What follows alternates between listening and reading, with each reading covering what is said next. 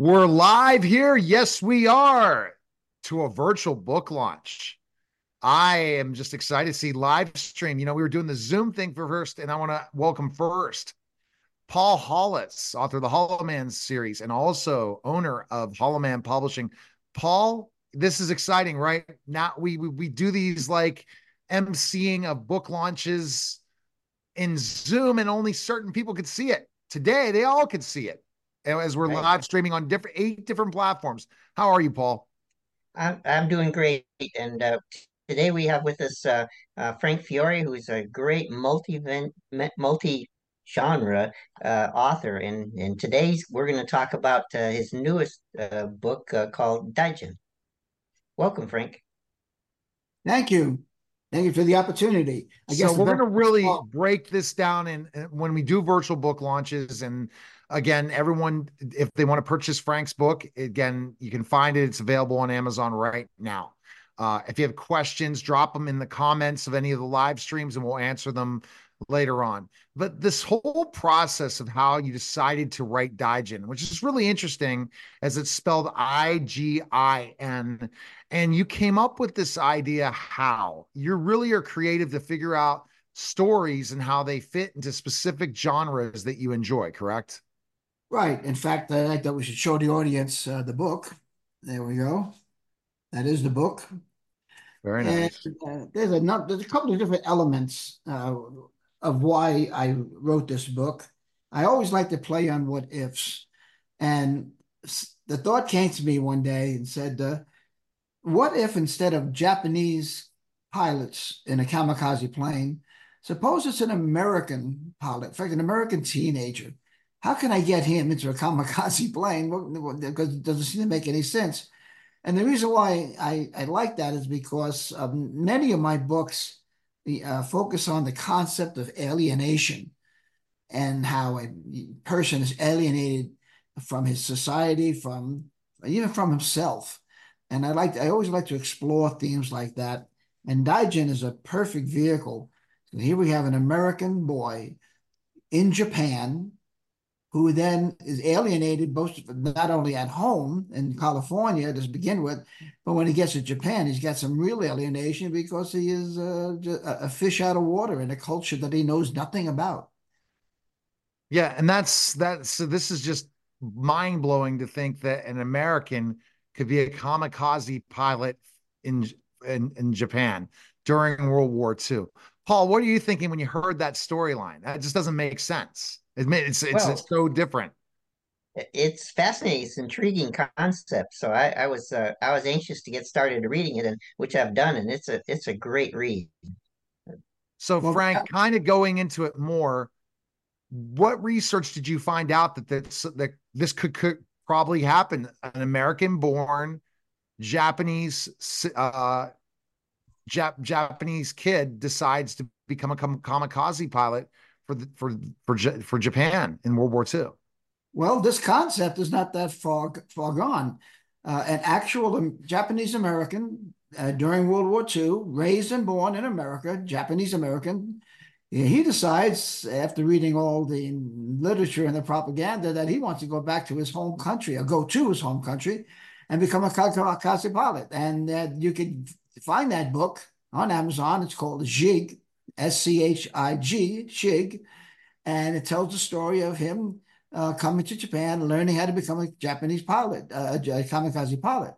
Of course, you're saying, how can there someone who write a biography about being a kamikaze pilot and surviving? Well, if they're doing much of the research, you realize that many of the kamikaze pilots did survive, and for a number of different reasons, and became kamikaze pilots for a number of different reasons. And in my research, I find out that yes, there were kamikaze pilots who would die for the emperor, right? There was a percentage of those, but there was another percentage that didn't become kamikaze pilots because they would have died for the emperor. But as you read the book, you realize that at that time, Japan was being bombed into oblivion by B-29 bombers and P-51 Mustangs flew. They had the freedom to fly anywhere and attack anything they wanted. So the Japanese at that time just felt that they were threatened. Their family was under threat, and the only way to defend their family was to become a Japanese and have a kamikaze pilot and go after the ships, the carriers that were roaming the seas and allowing these planes to take off and do their worst on the Japanese families. Yeah, so how, and I guess we don't want to give away the book for sure. We don't. When you thought of this, how does the family feel about this? And how does the United States feel about somebody from the US deciding to become a kamikaze pilot for Japan? That's not a good thing, right? If you're at that time period. No, no. Well, the Americans didn't know anything about American teenage boys becoming a pilot. It was very unique, but it does mirror the book Shig for the motivation of why they did it. And when they sent the kamikazes out, they were two types of flights. There was the flight that would actually do the crashing into the plane into these ships, but there was another flight that went with them that would report back because they have to know if obviously the pilots did kamikaze didn't get back, but they would not attack ships. They would do the reporting and then I guess take their turn when their turn comes up to actually uh, crash their planes into the American ships. And then but we had different types of people on these flights, and in my book I show the hero being in that kind of a flight, and but wanted to crash a plane into the American aircraft carrier anyway, but through a plot twist, he doesn't get to do that. So It's interesting. I have a question for you, Frank. Were the suicide pilots they at the first of the war, or these came about at the end of the war? now this strategy was developed by the end of the war. The last several months of the war, they had no way to stop the American carriers. They had no air force. Japan had no air force. Okay, they had no navy, but it was decimated by that time. And the planes they had left and the bombers, they actually had bombers too. They converted those into kamikaze weapons. See, that's wild. That's really crazy. And we're going to get into some Japanese facts that Frank knows, especially World War II facts during this live book launch. Remember, anyone can go right now and check out and purchase the book available on Amazon, and it's Ijin, In the Hands of God.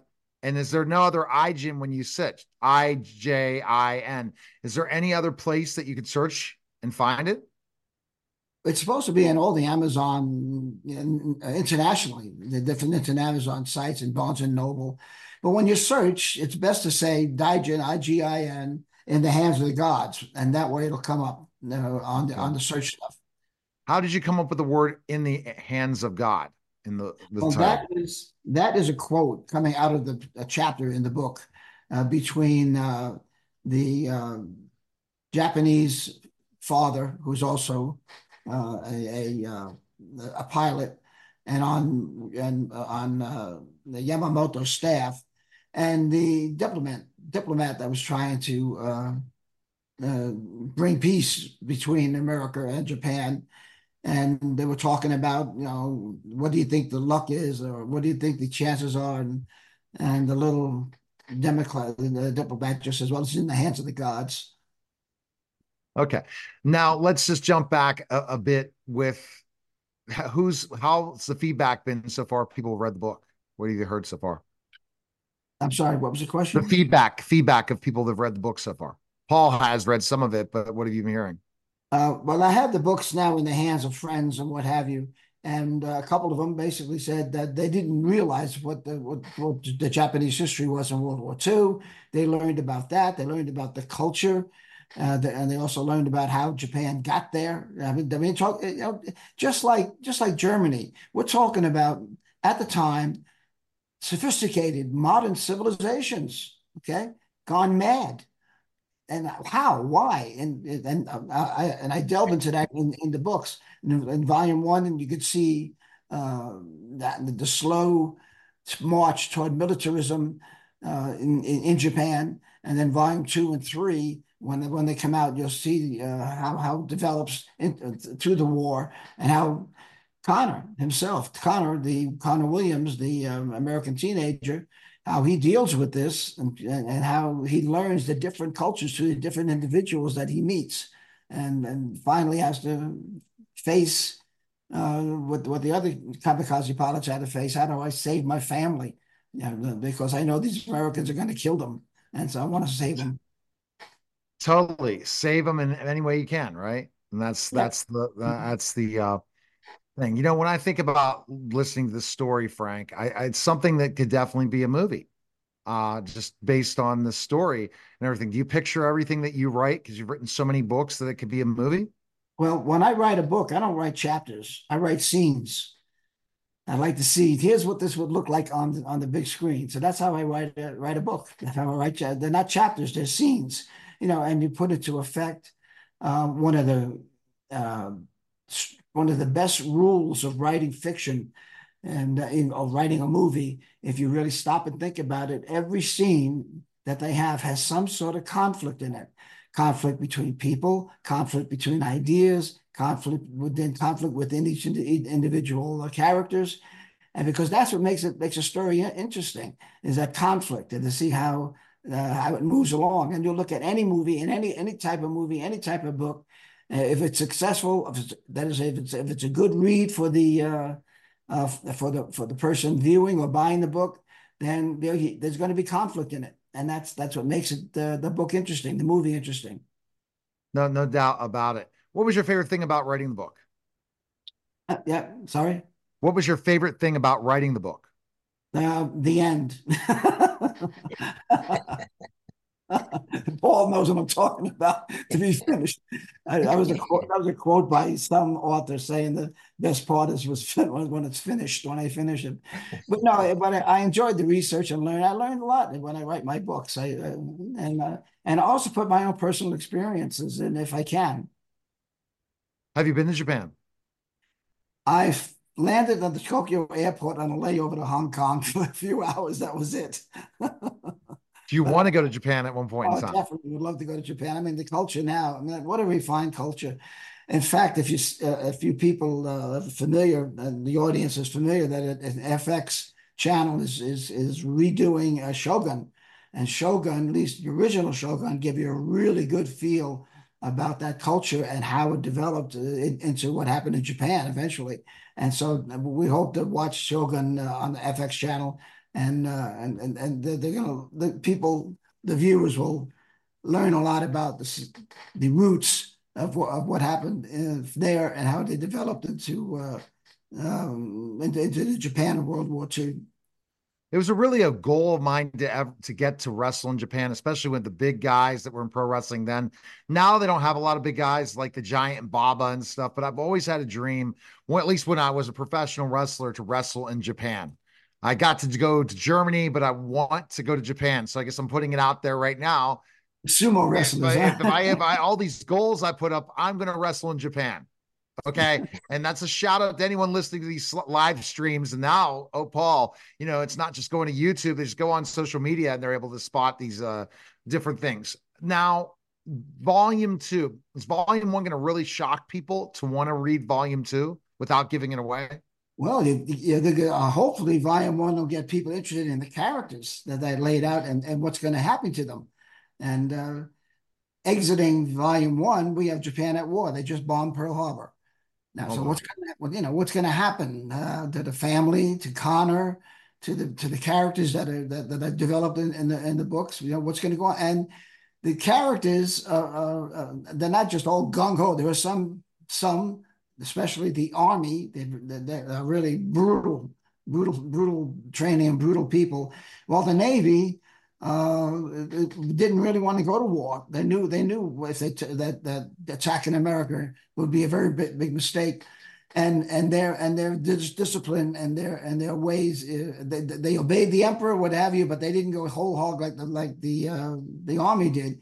And if you think about it, who trained the army and the navy? Well, the army was trained by Germans, Right. German consultants, while the navy was trained by the British. So right there, you begin to see the German approach to the war and the training of military, and a naval approach, and Right. you can see the divergence there. Definitely Navy. Germany was better Navy than Japan, you think? Germany had a better navy? No, they didn't. I mean, they lost their navy. They were ground. They're like even Hitler admitted that we're a ground force. There's no way he couldn't figure out how to get over to England. Of course, that 90 miles of the English Channel, right? And then of course they had to confront the Navy, which was the British Navy, which was huge at the time, as opposed to the German Navy. Let's think about the alliance now. How that alliance came about. Japan, Germany, why? They made no sense to be allies, right? Well, Japan. in the book, they talk about three enemies, right? And there's the real enemy, there's the enemy within, and then there are friendly enemies. And that's how the Navy looked at it. And the Navy was against the tri-pact.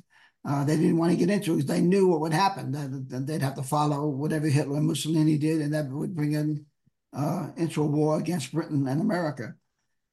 So the tripartite pact was fully accepted by the British, excuse me, by the Japanese army and the military, but it was the Navy that was tried to fight against it until finally they couldn't do it anymore. They had to work with this thing. They didn't like the idea that this was really an army war. They said that. Then they say it in the book. You'll see this was really an army war, and all the wanted the Navy for was to ferry the army around.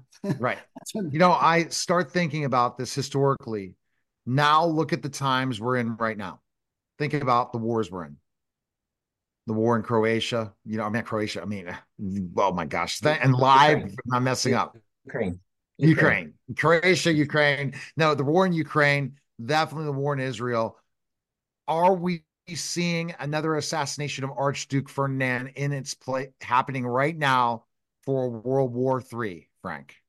Well, there are two reasons for that. The main reason is that we have leadership that is just they just don't want to get off the spot. That whole thing in Yemen, for instance, should have been solved months ago. But the present administration is trying to maneuver around and try and stay out of war, and all they're doing is they're showing our enemies appeasement, which is only making them stronger. I mean, Israel has to take out Hamas no matter what. Hamas said, "Yeah, we're going to get you no matter what." It's like a shark coming at you, right? All it knows is to do is going to kill you. Great white. Okay, you can't negotiate with it. You can't appease it. You have to get rid of it, and that's what Israel has to do with Hamas. And what do we do with our administration? We tell them, ceasefire and do nice. And you don't do nice to a great white that's coming to eat you. Right. Do you think we're going to be in a world war? If we don't get the current administration out of here, yeah, I think so, because our enemies we've given comfort to our enemies, and we're not supporting our allies, and that's what it's coming down to. So let's think about the alliances that are happening right now. The United States really doesn't have an alliance, and then the evil alliance of Russia, of Afghanistan, of again, you look at specifically enough, China. It's really a big, and North Korea. If they all align together, and the entire Middle East, there's no way us in Europe can even win this war. No way. We're not learning the lessons of World War II at all. No. And how we got into it, all the appeasement and what have you. And it's really interesting. The American military, or certain views of them, of the Japanese, that they were left to worry about. They're bad pilots because they have to wear glasses. Can you imagine that? So creating a strategy based on that kind of hubris, and it does the mistakes like that. And we underestimate our enemies, and in World War II, we're doing it again now. We're trying because of all the appeasement in World War II, letting Hitler do what he wanted to do. Look, it's surprising. Yeah. There's evil in the world. And if you can't admit that, and then it's going to come and get you. I'm just sorry. There is evil in the world. The people, the liberal progressive is that no, no, no. We can negotiate with it. And here's another weird thing, talking about not knowing reality.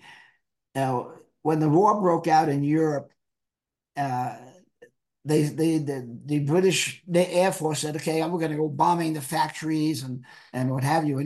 Obviously we want to prevent Germany from making weapons or what have you. Well, there was a movement a movement of businesses in England saying, "Oh, you can't bomb the factories and stuff. That's private property." And it's to have that kind of mindset that you can't because it's private property, and you can't win a war that way with that kind of mindset. You're absolutely not going to win a war that way. And that's the concern. I remember the one from Charlie Wilson's War, the woman from Charlie Wilson's War I had on my show. I forget her name. And she told me this 15 years ago, the alliance that was developing. And she was very, very concerned. I can't remember her name. Is she alive or not?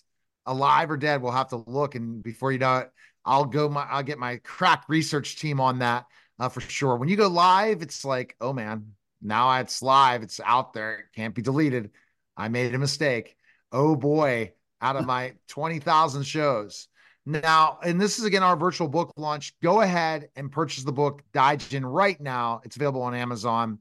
Beautiful cover, Frank. Show it one more time to the audience because if you're a historical buff, you should pick up In the Hands of God, a novel, Frank F. Fiore. And pick up Ijin today. How did you come up with the cover, Frank? Like, that was the process too. Did your publishing team, or is that more your design? No, my publisher did. He came in good. And I don't know what we're going to do for volume 2 and volume 3.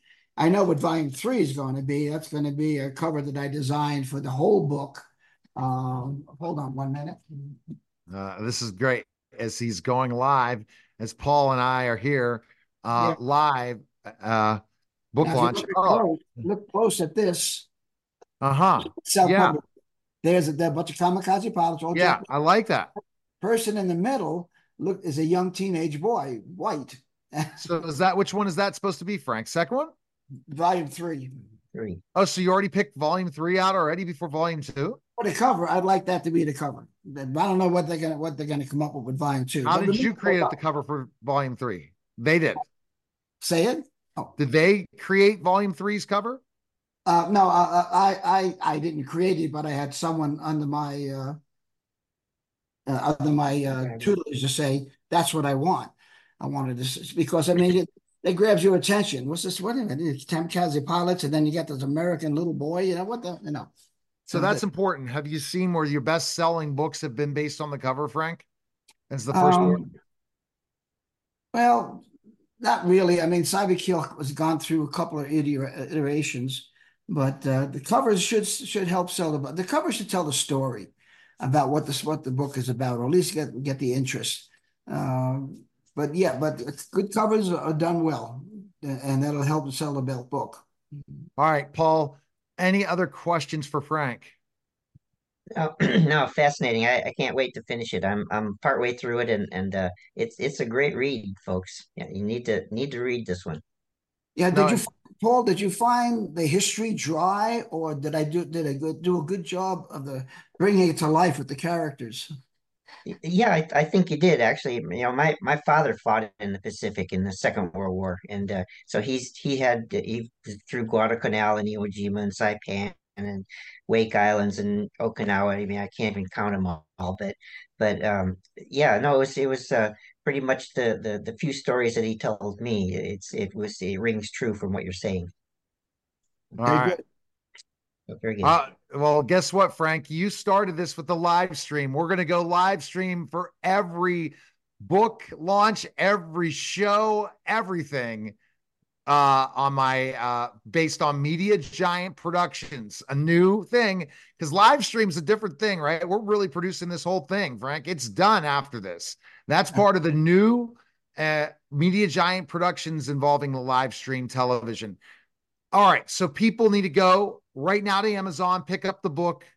Frank, I'm sure they could drop you a line. We need reviews, right? Of people that have bought the book so far, right? To write Amazon reviews, right, Frank? Right, write reviews, and if they want to reach me for some reason or other, just I'm Frank at frankfiore.com. Frankfiore.com is my domain. So Frank at frankfiore.com. All right. So March 20th, I guess, or the next Tuesday, I guess the third Tuesday in March, Cyberkill. Oh man, I'm going to be talking AI forever. Maybe we can make this really exciting for people. Maybe we can start to model AI only in this live stream. We'll talk about the book and we'll take questions about how to use AI to your advantage. I think that would really get people excited for that book launch. And if they purchase the book, they can basically we'll have some special incentive. And then Cyberkill the movie, we got to have that happen, right, Frank? So check Well, out we're Frank hoping. Fiore on all different social platforms. Appreciate it. Paul Hollis, go to the hollowmanpublishing.com, or I'm sorry, hollowmanseries.com, and then Right. paulhollisauthor.org, and that, or net, or com, Com. com, paulhollisauthor.com to check out Hollow Man Publishing. I'm telling you, you need to write a book today, and you got to go with Paul. Appreciate it, guys. Signing off of this live book launch. Take care.